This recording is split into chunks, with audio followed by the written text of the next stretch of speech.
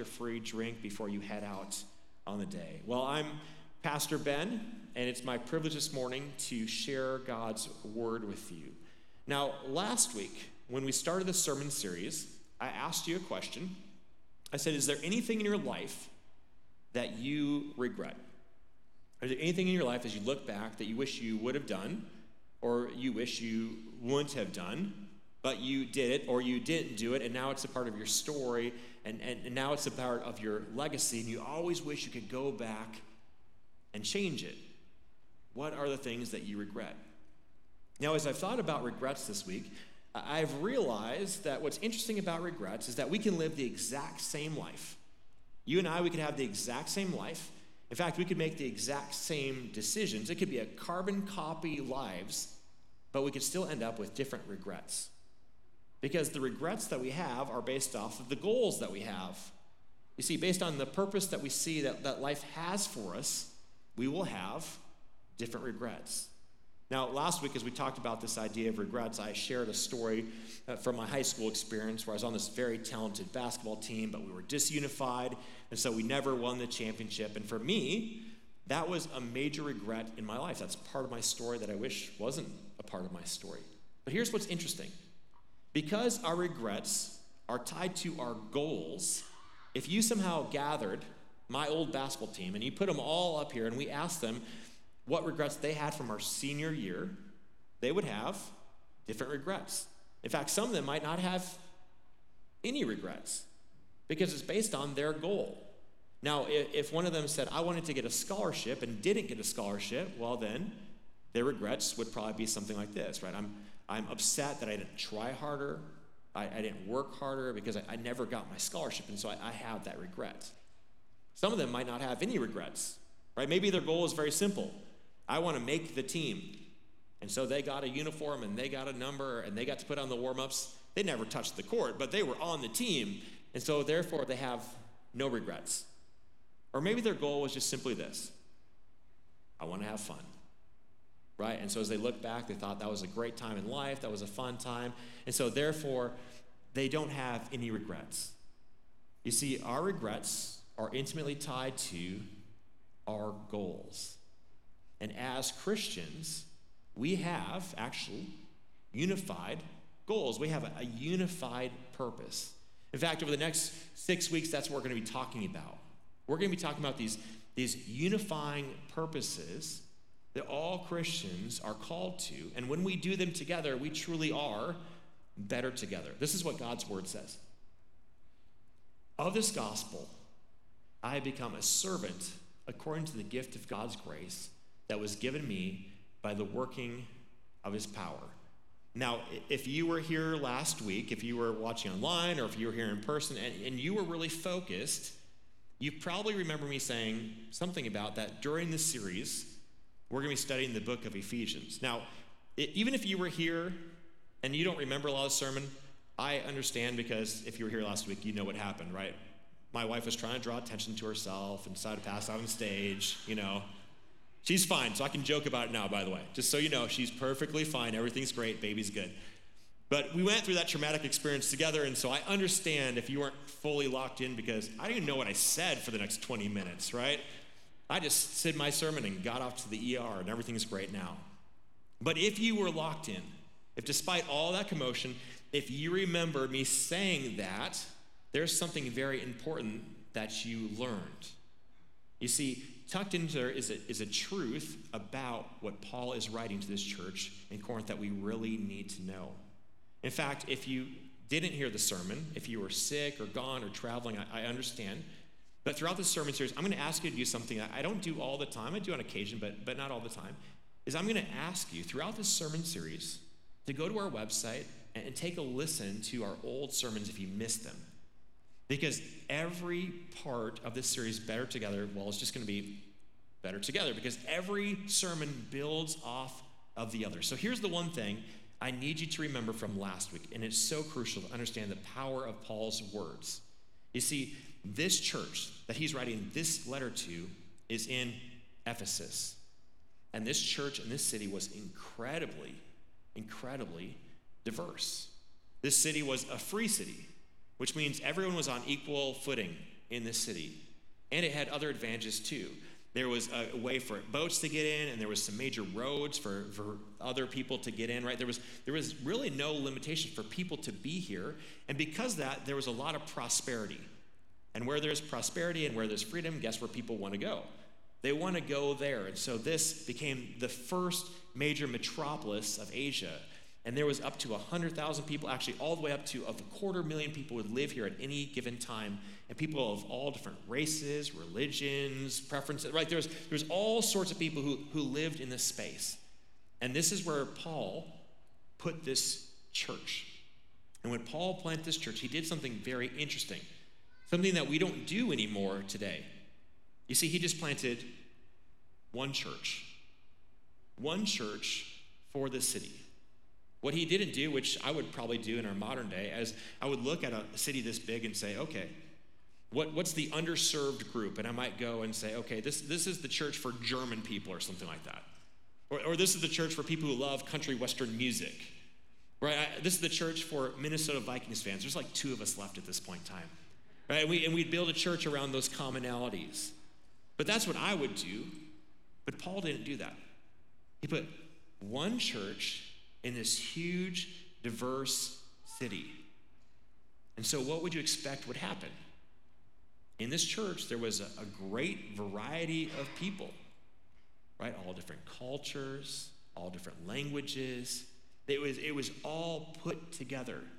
And so because of that, as you can imagine, church services would be very unique and very eclectic. In fact, if we did that in the Sauk Valley, it would be like that, wouldn't it? Right? If there was no other church besides New Life in the whole Sauk Valley, which means all believers came here on a Sunday, it would radically influence how we did church. Our building would have to be a different size. Our staffing would be way different. Our services would probably have a little different feel to them. The music would probably change. What I wear would probably adapt. I mean, all these things would adapt to best reach this wide variety, this vast array of people. And this is what Paul is dealing with here. All these things that could disunify the church. But I think that's why he points at something that is unifying, which is the gospel of Jesus Christ. That Jesus became man, God in flesh. He came to us. We didn't have to go to him. He came to us to teach and heal and show his power and ultimately die on the cross for our sins so we could all be unified into one body. Because as a church, as Christians, this is what we unify around. Even though we have a lot of things that we don't have in common, we have this in common. Jesus Christ and his eternal word. And when we get this right, we become unified. And when we get this wrong in churches begin to shrink and fall apart and close, or even worse, they just become social clubs at that point in time. And Paul doesn't want this. He doesn't want it for our church. He doesn't want it for this church in Ephesus. He wants them to be unified around the good news of Jesus Christ. But even though he wants this, what he says next is a little bit disunifying. You see, what he says next about himself is that he has become a servant of the gospel. Another way to say it is, I've become a slave of the gospel. Now, as Americans, when we hear that word slave, it makes us a little uncomfortable, right? It makes us a little bit squeamish because we have a history there, don't we? We have a history of taking people from a different nation and making them work for us for free as slaves. And so when we hear that word slave, it just makes us uncomfortable. But one thing that we have to realize when we read the scripture is that when we read these words and put them into our modern context, that's not exactly what these people are thinking when they hear this word. You see, this is a variety of people within this vast church. So when Paul says these words, it's even complicated when he's preaching because people are hearing his sermon differently depending on their backstory and what they're familiar with. So Paul says this word slave, and for the Roman people in the church, what they heard was, that's embarrassing. But not embarrassing like we think of it as Americans, like we're a little bit embarrassed about that part of our history. No, they viewed it as embarrassing because to be a slave meant that you had been overpowered. It meant that you had somehow went to war with somebody and you lost. And so to be a slave meant that because of your defeat, you were now put in subjugation. So when they heard this word slave, this is not something they wanted. It was something that was embarrassing. To be a slave made you less than. Now, for the Jewish people, they actually heard something very different. Because within their Jewish communities, they had slavery, but it was very different than what we think of. You see, within a Jewish community, what would happen is if you had an extreme debt, like a massive debt, maybe a debt you could never repay, what they had on their books is you could become a slave for somebody. And what you do is you become laser focused on serving that family until your debt was paid, or you would get set free because there was a cap. There was like a statute of limitations where you could only work for so long, and after that time, then you would be given total freedom. The debt would be forgiven. So when they heard slavery, they actually heard freedom. It was kind of like bankruptcy for them in our modern day. And this is the mindset that Paul is talking about here. When he says, I have become a slave of the gospel, what he wants us to be thinking about is this bankruptcy mindset, that we owe a debt that we could never pay. We could never work off. But God takes us in as his slave, but once again, remember, freedom, not what we think of as Americans, and he sets us free. This is what Paul wants us to think about. Now, if we are in that space where we have been set free, how do we respond? Well, we respond with thanksgiving, right? We praise God and we thank God for setting us free. Now, what does that look like? Well, Jesus is pretty clear in Matthew 28, which we call the Great Commission, which is that if we have been set free, then we should tell other people how to be set free. That's the kind of the core of that teaching. So our thank you letter to Jesus for setting us free is to tell other people how to be set free and celebrate our own freedom for them to see it. Well, Paul continues. He says, although I'm the very least of all the saints, this grace was given to me to bring to the Gentiles the news of the boundless riches of Christ and to make everyone see what is the plan of the mystery hidden for ages in God who created all things. You see, Paul was a bright guy.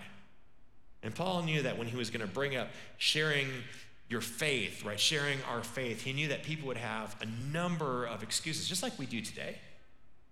Right? People would have a lot of excuses.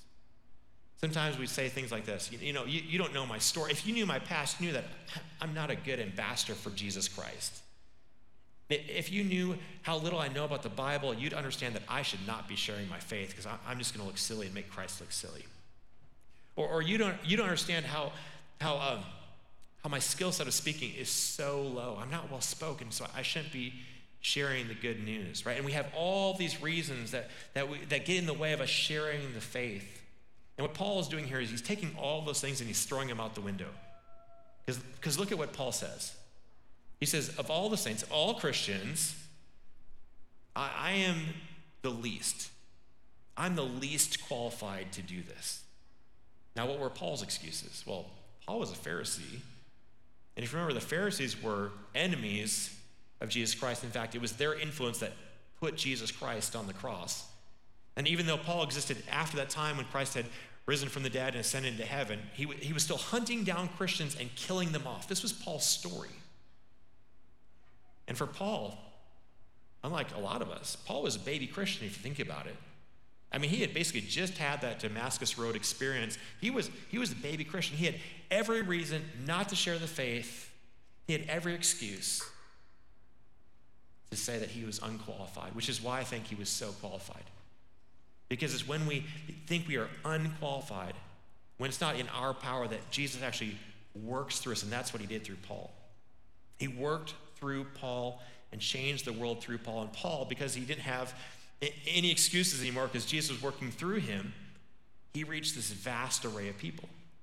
He reached Gentile people probably like you and me who don't have this Jewish descent. He reached the Jewish people. He used all of his backstory of being a Pharisee and knowing the Old Testament front to back. And now he saw it in a different way. He saw the mystery of it, that the temple, the priests, the sacrificial system, the prophets, well, they all pointed to Jesus Christ. And because he removed all those excuses, he was able to do something powerful for the kingdom of God. Well, he continues his writing. He says, so that through the church, the wisdom of God in its rich variety might now be made known to the rulers and authorities in the heavenly places. So the question is, how do we do this, right? We kind of got our goal. We know what we're supposed to do. We're supposed to share our faith and talk about our freedom because we've experienced the freedom. This is our thank you to God. But how are we going to do this? Well, Paul says we're going to use the church. And for a lot of us, we kind of breathe this sigh of relief, right? Because I get that. I can do that. I go to church. Sometimes I invite people to church. I watch church online. Sometimes I share that post. I've invited people to Christian concerts. I've done all this stuff. And so we use the church, right? We have that one guy up front, and he can speak okay. And so I'll just bring my friend, and they can listen to Pastor Ben or Pastor Eric. And that's what we're talking about, right? But that's not what Paul's talking about. He's not talking about a church building, and he's not talking about a church service, even though sometimes we call that church, but it's not actually church. Church is the body of believers who've been adopted into the family of Jesus Christ. That's what the church is. That's how we get the freedom that only Christ can offer to our community. And how do we do this? Well, Paul says we use our rich variety, which is so beautiful. Which is so beautiful. Because what's our rich variety? It's young and old, male and female, rich and poor, those of us who need to lose weight, those of us who don't need to lose weight, those of us who are athletic, and those of us who are musical, right? It's wherever we are. God has created you for a specific reason and created you just the way you are to reach somebody that no one else could reach. He's created us with intent, with our rich variety, to reach people that no one else can reach, that I could never reach because you are with them. You are playing on that team with them. You are coaching that team. You are teaching them. You work with them. You're in a family with them. You are a friend of them. God used his rich variety to cast this massive net to share his freedom with the world. Well, Paul continues.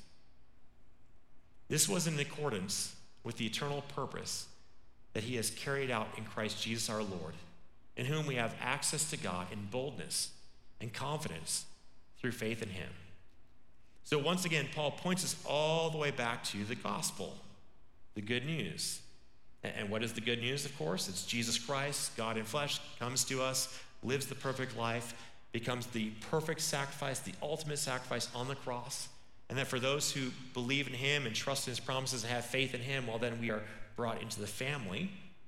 And we get to be with that family forever, united with Jesus Christ and each other forever. This is the beautiful promise of Jesus Christ. This is what we look forward to. Now, here is where Paul closes. He says these words last. I pray, therefore, that you may not lose heart over my sufferings for you. They are your glory. Now, when we started the sermon, I asked you, do you remember that I told you that we were going to be covering the book of Ephesians during this sermon series? And maybe you did, or maybe you didn't. But there's one other detail that I kind of just dropped in there. And I'm almost certain you probably didn't hear it, but maybe you're really astute, you're a great student, and you heard this part. But Paul, when he was writing this letter to the church in Ephesus, the reason he's writing a letter and not visiting them in person is because at this time he's actually in prison. And the reason he's in prison is the same reason he ended up in prison all of the time. It's not because he was misbehaving, at least by Christian standards. It's because his goal was to share Jesus Christ with the world, no matter the consequences. His goal was to share Jesus Christ with the world, no matter the consequences. And because of this, he kept getting thrown into jail because he would not be quiet about Jesus. And so he kept ending up in jail and ending up in jail and ending up in jail, which was not a regret of his. Because what was his goal? His goal was to share Jesus Christ and his freedom with everyone. Which means his only regret would be not doing that. His regret was not ending up in jail. But he did have some concerns about his jail time. You see, he was concerned that him being a prisoner would be a deterrent for other people to share their faith. Because he knows what's true of these people is true of us as well. I mean, to be honest, is we're nervous about sharing our faith, aren't we? right? Not only do we have all these excuses, but we build up all these storylines of what might happen if we share our faith. Maybe we get fired. Or maybe we would lose a friend. Or maybe we would just look stupid. Right? We have all these things that we think would happen if we take that step of faith. And Paul doesn't want people to have that maybe future stop them from doing what God has called them to do. You see, Paul was focused on the goal, so that he would not live with these regrets of not having that conversation, of not talking to that person, of not going to that place, of not traveling there, of not writing that letter. So as a family, with the same common purpose as outlined by Jesus and lived out in the life of Paul, what would our regrets look like? Now, I don't know your story, but maybe it sounds something like this. Maybe your regret would be with this goal in mind of sharing Jesus. Maybe your regret would be maybe not being neighborly enough, right? You never were quite outgoing enough, or you never went to cross that fence or walk over there and really create a space where you have this welcoming environment where they can come over and have a real important conversation about things that truly matter. Or maybe for you, it was just, man, I'm just too busy. Maybe you're not managing your calendar well, or maybe you're just not intentionally putting in space to have that opportunity for people to lean in and you to have a conversation that truly matters. Or maybe someone said, come on this mission trip with me, and you thought, you know what, it just makes me nervous. I don't want to go out of the country, or I don't want to go there. I've just never done this before. And so you just say no, and then you've always regretted it.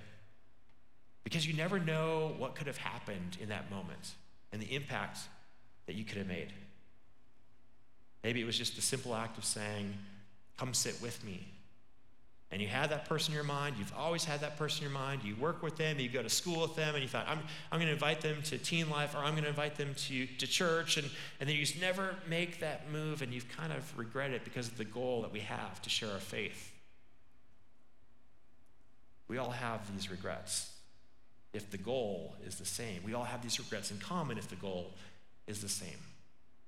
But what if we, as a church family, what if we were unified in our goal and we lived without regrets? What would that look like for us? Now, we have about 750 members here at New Life, so let's just use that number kind of as our mindset here.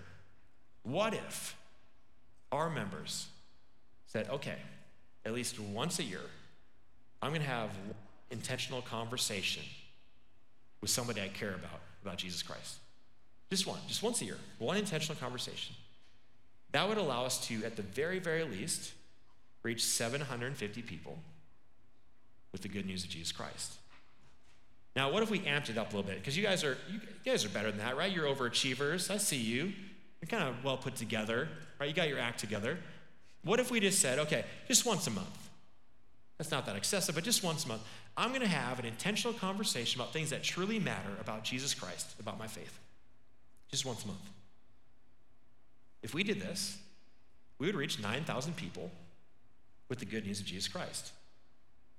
Now, I know this about you, just by looking at you, like I said. Once a month, that's way too easy. Right? We need to ramp it up a little bit, don't we? How about just once a week? Just once a week. One conversation, one phone call, one email, one text. Just once a week. And if we all do this together, if we're all unified in this, unified goal, unified purpose, and we're going to do this just once a week. If we did this in our unique space where God has placed us with the people that only we can reach, right? Because we all have these unique friendships that are different from each other. If we did this just once a week, we would share the good news of Jesus Christ with 38,000 people,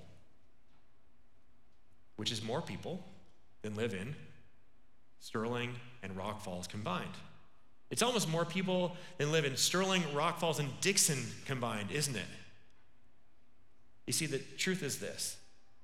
If we unify around Jesus Christ and put his goal as the center of our lives and use our unique voices for the cause of Christ, we can do amazing things. Because the bottom line is this: we are better together. Let's pray. Dear Heavenly Father, we thank you so much for your word as we're learning through this church in this diverse city of Ephesus, Lord.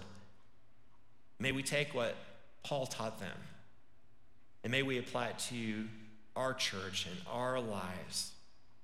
Because, Lord, in the end, we're going to see you face to face. And Lord, I don't want to live with any regrets. And I don't want to have the wrong goals. And so, Lord, may you make our goals and our purpose as clarified in your word the central focus of our lives. And Lord, may we all reach the people around us. Maybe it's once a year, maybe it's once a month, maybe it's once a week, maybe it's every day if we're really overachievers, Lord, just going and saying, okay, I'm going to have that conversation today, and it's going to be scary, but the outcome's probably not going to be as negative as I think it's going to be. And Lord, may we trust you, may we remove those excuses, Lord, and make a powerful impact in this world. Lord, in your mercy, hear our prayer. Lord, at this time, we continue to pray for the COVID-19 crisis in our state, in our area, in our nation, in our world, Lord. We pray for all those who are sick. Lord, restore them. We pray for the medical professionals. Lord, give them wisdom and strength to serve us. We pray for those going through financial concerns. Lord, provide for them. For those who are battling mental health concerns, Lord, give them hope. And Lord, as the vaccine goes out, we pray that it is safe and effective for all those who receive it. Lord, we also pray for our missionaries who have their own unique COVID-19 experiences going on. For some of them, they are in complete lockdown. For others, they aren't really experiencing much of a change. But Lord, whatever is going on, may you give them wisdom in how to navigate it. May their message go out further and further and further because of the creativity that you have given them to minister in such a time as this. Lord, in your mercy, hear our prayer. Lord, we also want to lift up the schools as the school year has started. We want to pray for our administration, give them wisdom as they lead. For the teachers, Lord, give them a spirit of love as they serve these kids. Lord, we also pray for the support staff. They're so important to the vitality of the schools. And so, Lord, also let them feel our love and give them wisdom and strength for the year. Lord, we also pray for our coaches and directors and all those people who are leading the extracurricular activities, Lord. Lord, be with them as well. And Lord, of course, we pray for our students. For our students who are there, Lord, may they grow in wisdom. Lord, may they grow in every area you want them to grow in during their scholastic experience. And Lord, for all those people who take on all these roles on any given day who are believers in you, Lord, may they find this as a rich mission field for your glory. Lord, in your mercy, hear our prayer. Lord, at this time we want to lift up all those who are hurting among us, those who need your healing hand to be put upon them. We pray for Desta Caravan as she goes through rehab, Ernie Little and his cancer, Frida Last and her rehab, Barbara Miller-Sean and her infection, Jackie Healy as she battles cancer, Noel Reed as he recovers from his car accident, Bonnie Van Alstel and her back, Danae Jensen and her cancer, Jim Prescott Sr. and his infection. Lord, we also lift up Brock Parker as he recovers from his car accident and is in very serious condition, Lord. Lord, for all these individuals, put your healing hand upon them and restore them. Lord, in your mercy, hear our prayer. Lord, we also want to think of those who are looking towards surgery or recovering from surgery.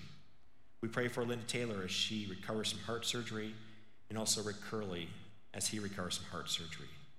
Lord, may these surgeries be effective, and may they find the restoration that they need. Lord, in your mercy, hear our prayer.